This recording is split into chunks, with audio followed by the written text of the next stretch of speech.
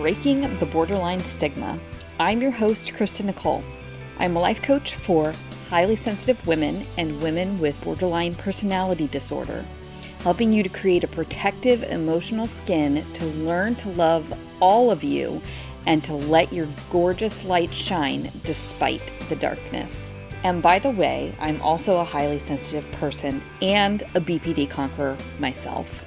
In this podcast, my ultimate goal is to show you that borderline personality disorder and being highly sensitive is not a death sentence. You are not wrong for feeling, and you are not wrong for having feelings. BPD especially is so stigmatized, so demonized, in fact, and really for no reason at all, because at the end of the day, it is an emotional regulation disorder. That's all it is.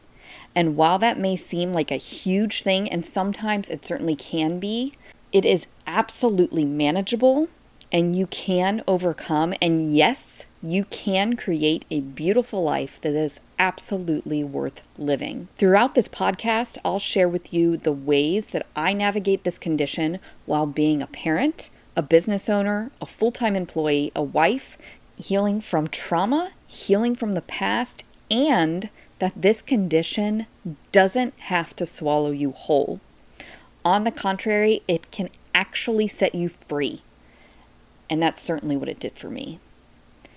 We are taught at a young age to essentially shut ourselves off from our emotions, to shut ourselves off from our bodies and how these emotions make themselves evident within, because the patriarchal society says emotions are bad, that emotions shouldn't be shown or made apparent, at least not the ones that are deemed undesirable emotions.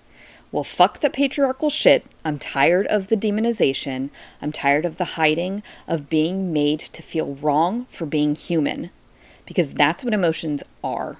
That's what emotions show. That you are human.